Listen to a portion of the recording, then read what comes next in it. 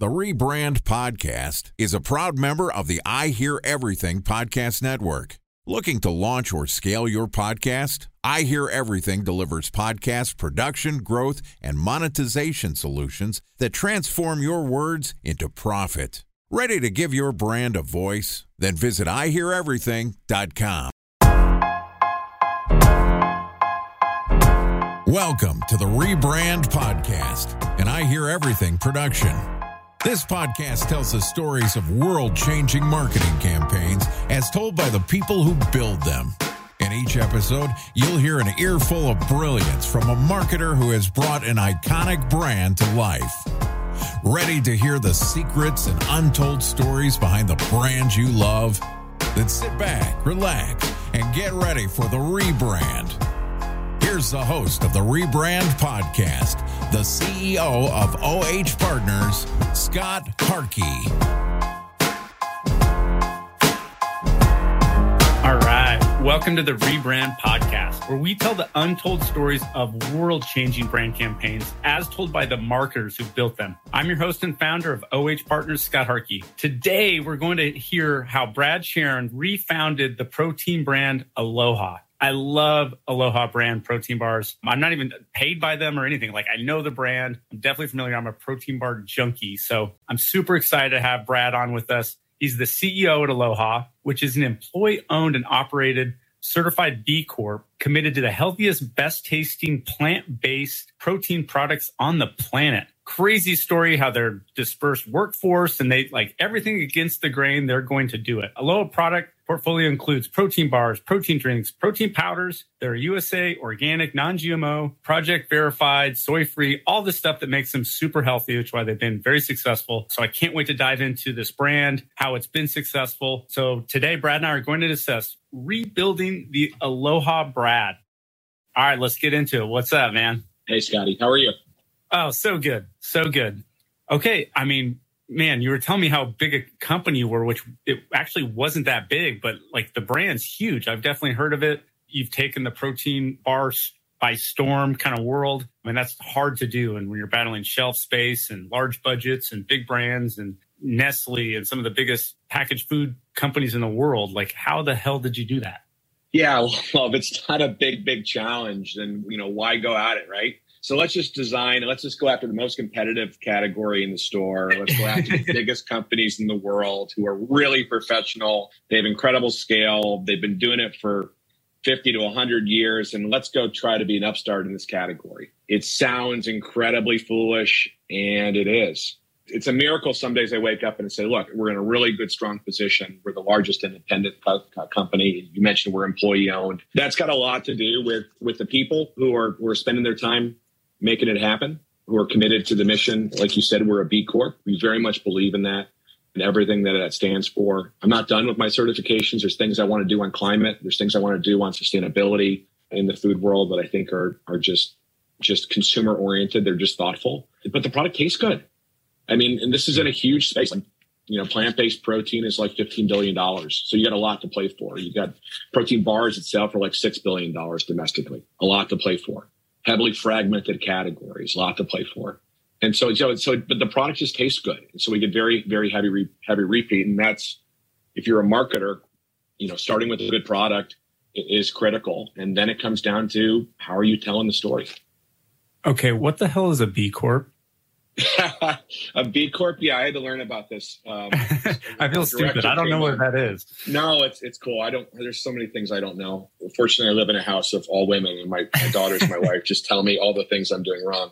And they're right. They're right. I'm wrong. And I've just gotten used to saying that. And so that's part of my therapy, Scott. You're enjoying it, Scott. A B Corp is in our case, it's a public benefit corporation. So we changed our corporate charter in Delaware to authentically reorient the company as a balance between profit and purpose. We are not a corporation. We are not only after the almighty buck. We are certainly for profit because some companies, some people come into the idea, Scott, saying, if I want to do good, I have to almost treat myself like a nonprofit. I have to be only for the cause. And my point of view is really that by being a good business, you are able to do more for the causes in which you believe in and espouse. And so the public benefit corporation framework really helps us do that in a big way. But we went so far as to change our governance structures to authentically live the mission. Wow. So how old's the company? How big is the company? Help us understand the scale, and even we're at one point to where you've grown today. Just help maybe us marketer, nerdy number people understand kind of how big you are, where you've been, where you're going, what the growth is like. Geez, I'm in big categories. I'll be as big as the consumer lets me be. What's nice is that we've grown 100%. We've doubled the size of our company the last 3 years in a row. We're a profitable enterprise, which I think is important for a lot of reasons. One is it shows that your business model is sustainable, which goes to the point I just made about how you live the vision. And the second is you're not beholden to other people. I don't have to go and spend all my effort and energy on raising money or justifying losses. I can spend money on the consumer, on the product, on the brand, on the people, on the partners, on the suppliers, on the vendors, on the retailers. I can spend all my time and energy on the people that really matter in terms of pushing and propelling the business forward.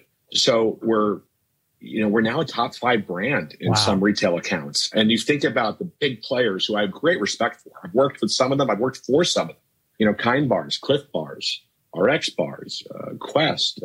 If you look at the drink space, people like Orgain, people like Garden of Life. I mean, there's a number of great brands and companies in the space because the consumer is motivated for all kinds of purposes. It goes back to your CPG training. I was trained up at PepsiCo back in the day, and I interned at Procter & Gamble. I was born in Cincinnati. My father was a brand manager in Cincinnati back in the 70s. The kind of C's and P's of how great brands are built. And if you kind of focus on the fundamentals of what a good kind of corporation is or what good business is, it goes back to that product reason to believe. And so that's kind of where we've spent the energy in refounding the company, as you identified in the introduction. This company had existed before Brad Charron. It was a internet-based marketplace for health and wellness. And it was a cautionary tale and raising a bunch of money, setting huge expectations and not executing well. And consequently, they had a really nice idea, but a nice idea poorly executed is a bad idea. And so it failed. And so bringing that back as a refounder, bringing it back from the dead, I focused on the product right away, and kind of from that good starting spot means you can start to have a meaningful conversation with the consumer. Wow. So you certainly have the CPG background and acumen, come from the Pepsi world as well. And that kind of trained me in CPG marketing. Our old CEO was from P&G and Dial, so know the ways. But what I first heard from you was really more about it to be successful in the protein bar space. I mean, taste, number one, it has to taste good. And for you guys, it sounds like the company ethos is you actually give a shit about people and the environment and doing good. So much so you've changed the whole corporation. So is it having that CPG marketing excellence kind of background and execution background with doing the right thing for the consumer and being about the right things and having great taste? Is that the formula that I'm hearing? Look, I'm sure it's more detailed and complicated than that. But no. Look, your summary, I think, is right in a lot of ways, Scott. I mean, the hip pocket skills of what CPG teaches you. I mean, look, you and I have both been through it. It's drilled into you. Like, this is the way to build it. This is the way to write the brief. This is the way the product gets brought to market. This is check. It's the machine. And so I learned the machine. I also learned I didn't want to be a part of the machine. But that's also an important lesson. I respect it immensely. But there's the other side of it, which is the founding side of it, which is the passion side of it, in terms of going off and doing things for the consumer in mind and being comfortable failing, knowing you have a good thesis and theory to go after it. And that constant iteration that gets talked about in bigger companies, but they're really just not built for that. And we are built for that. You add in the employee ownership element, is that everything is personal, and your brand and your employees and the public perception of your brand is innately tied back to the people working in it. Oh, and by the way, the incentive structure is such that when it works, the employees are incentivized. It's truly sweat equity in that regard. But no, I mean, the CPG operating mindset means that, look, we make mistakes, we just don't make stupid ones. And that background really has been the framework for being able to go into decisions that are somewhat murky or amorphous, but going in with the confidence to make sure that you're just not doing something that's insane. Okay, so I really like what I'm hearing, because a lot of times I hear people who get a little out there, and maybe at times I've been accused of this, where it's like the brand ethos of caring for the environment and caring for people and being a good corporate citizen and employee-owned companies and all the things that make great growing companies in competitive categories. And that's the competitive edge. But a lot of times people do these things and have these things and have these idealistic point of view about how to be successful in a category by being different than, call it, the corporate man or the corporate company, but they don't have the executional sense and some of the things that help you become competitive in a category. So having the great things about really good, large CPG marketing corporations, but yet also having the great things that give you a competitive edge against those kind of companies. It seems like you have the right mix of both of those. And a lot of times I see clients that I have, Fortune 500 clients who obviously lean on the corporation side, which operational excellence, distribution, big marketing budgets, keen understanding of consumer drivers and path to purchase and all that stuff, but don't have the heart. And then these very big heart organizations who don't have the distribution, the budgeting structure, the really thoughtfulness of marketing strategy. It seems like you're balancing both of those. Is that correct? Or you articulated it perfectly. We that's our goal. Look, we try to balance profit and purpose, like the B Corp says. And, I'm a big believer in sustainable business models. I mean, look, if you're a company in 2023 coming up here and debt is expensive, private equity companies are very focused on making good bets, better bets. There's a lot less people throwing out free money than there was before. And there's a lot more scrutiny on what a good financial income statement is. And if you're the CEO of a company like that, you need to show enough financial acumen and operational acumen to prove to more discerning investors, let alone strategics, by the way, but more discerning investors about why you're a safer bet. They still want scale. They still want to grow. They still want great stories. They still want differentiation, like I do too. But I think we are a company designed to win in macroeconomic uncertainty because, like you said, my whole team, we've seen things before. Like, look, I'm 44 years old. Like, I'm not this, trust me, and I feel much older. And I play hockey like I'm 65 now, which is just disappointing. And a lot of stuff. We need a whole new podcast to talk about my inequities. But like, we've seen things. Sustainable businesses for me are ones that really can be focused on the KPIs. They can focus on repeat customer rate. They can the number one thing in a retail store is what? It's velocity.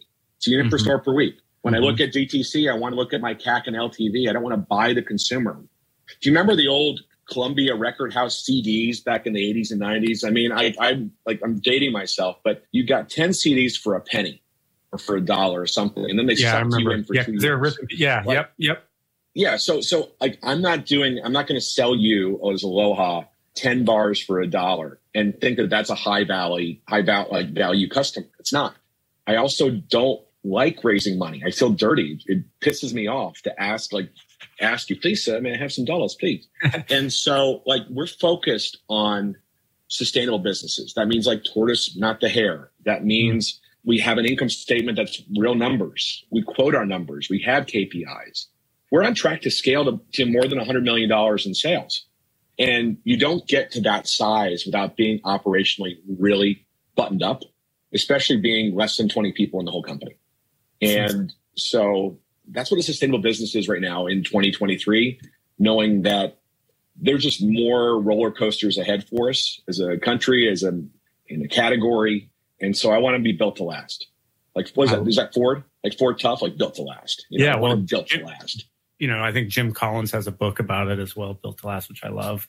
I couldn't agree more.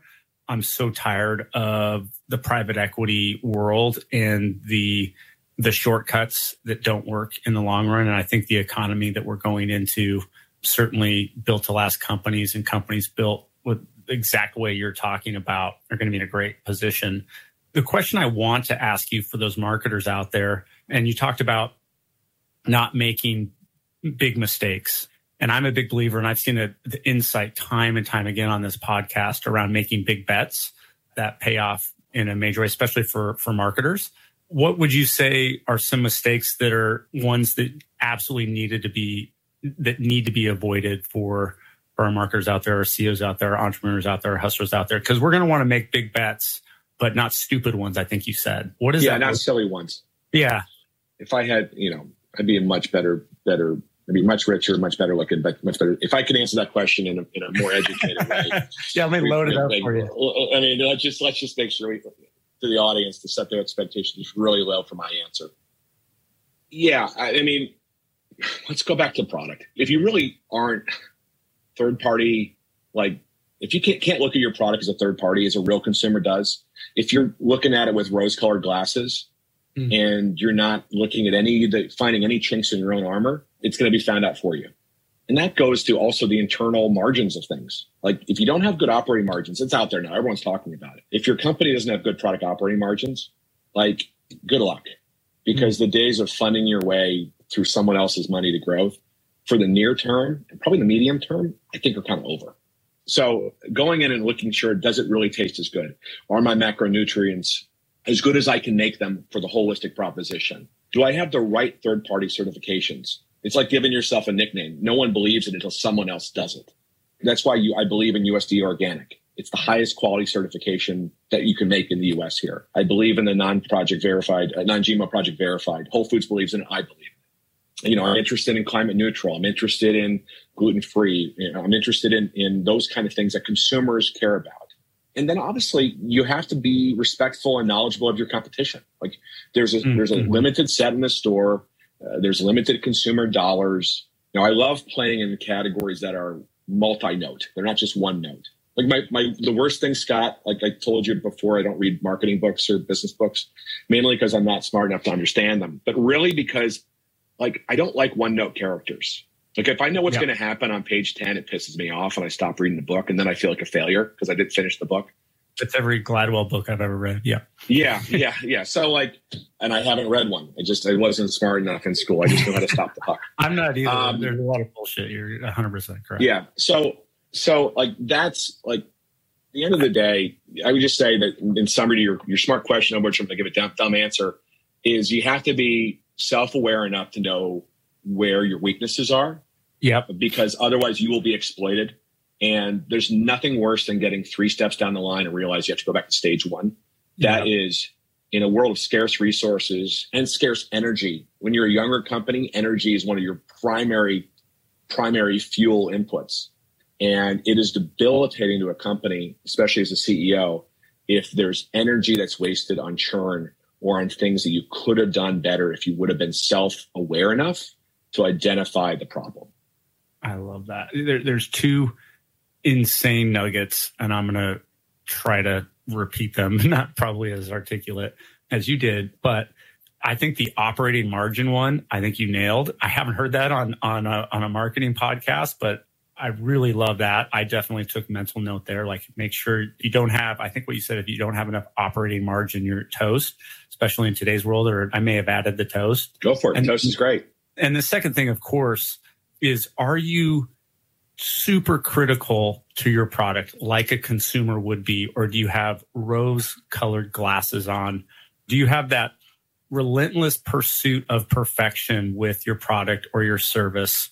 And are you putting the consumer critical hat on and constantly making it better? Those 2 things I think are pure marketing gold. I mean, that's what I'm looking for this podcast. That's why I'm going to humble brag really quick. I mean, I just got a note from our producer yesterday. We were the #1 business podcast on Apple iTunes yesterday. We've been around for a month because we're not going to bullshit around. We're going to get to points. We're going to get to business points, and we're going to talk about it like freaking human beings so we can do better business and get on with our day and spend more time with our family, not acting like we know what the hell we're talking about, because we don't. And I think Brad gets that 100%. So here's the deal. I'm going to tease you guys, because we're going to drop an episode the day after this one, and we're going to be talking with a badass CEO, which is Brad Charron. But we're going to wrap it up right now on this episode of the Rebrand Podcast. Big thanks to Brad, CEO of Aloha, for joining us. In part 2 of this interview, which we publish tomorrow, Brad and I are going to discuss applying the goalie mentality to CPG brand success. This dude's been at Pepsi. He's been at all the big boys. I think I heard P&G. These are some of the best marketing people in the world. And he's going to give it to you straight. And I can't wait. But if you can't wait for our next episode and you'd like to learn more about Brad, you can find a link to his LinkedIn profile in our show notes. You can contact him on Twitter. Well, you'll find him on Twitter at BRCHARON. Visit the company website, aloha.com. I think you can figure that out. Just one show note I want to tell you about. If you didn't have a chance to take notes while listening to podcasts, who does? We're going to put them all up for you on the rebrandpod.com. We're going to give you episodes and summaries and all the stuff you need right there. You can subscribe to our newsletter. If you want to talk about the most impactful marketing campaign, you can apply to be a guest speaker on the Rebrand podcast. We get a ton every day now, and we want the best ones on here. We're weeding these out and getting the best of the best on here. But if you have one of the best, apply. We want to put you on. Of course, you can reach us on social media. Our handle is @rebrandpod. On LinkedIn, Twitter, Facebook, all this stuff, Instagram. I think we're even on TikTok. We'll see how long TikTok's going to be in the US. Could be another topic. I'm on Twitter at SharkyAZ. We'll see if we'll fire Elon Musk or not. But you can also find me on all the other stuff. Just Scott Harkey on LinkedIn, Twitter, Instagram, TikTok, all the stuff. Please subscribe if you haven't yet, if you actually want to and want our stuff. Here's the deal. We just post a daily stream every day during the work week. It's pretty easy. So you subscribe and you want it, it's there. And then you can choose. Do you want to listen to us or do you want to listen to how I built this? I don't know. Hopefully it's us. So again, hit that subscribe button, make it super easy. And remember, it's never too late to rebuild, reboot, or rebrand.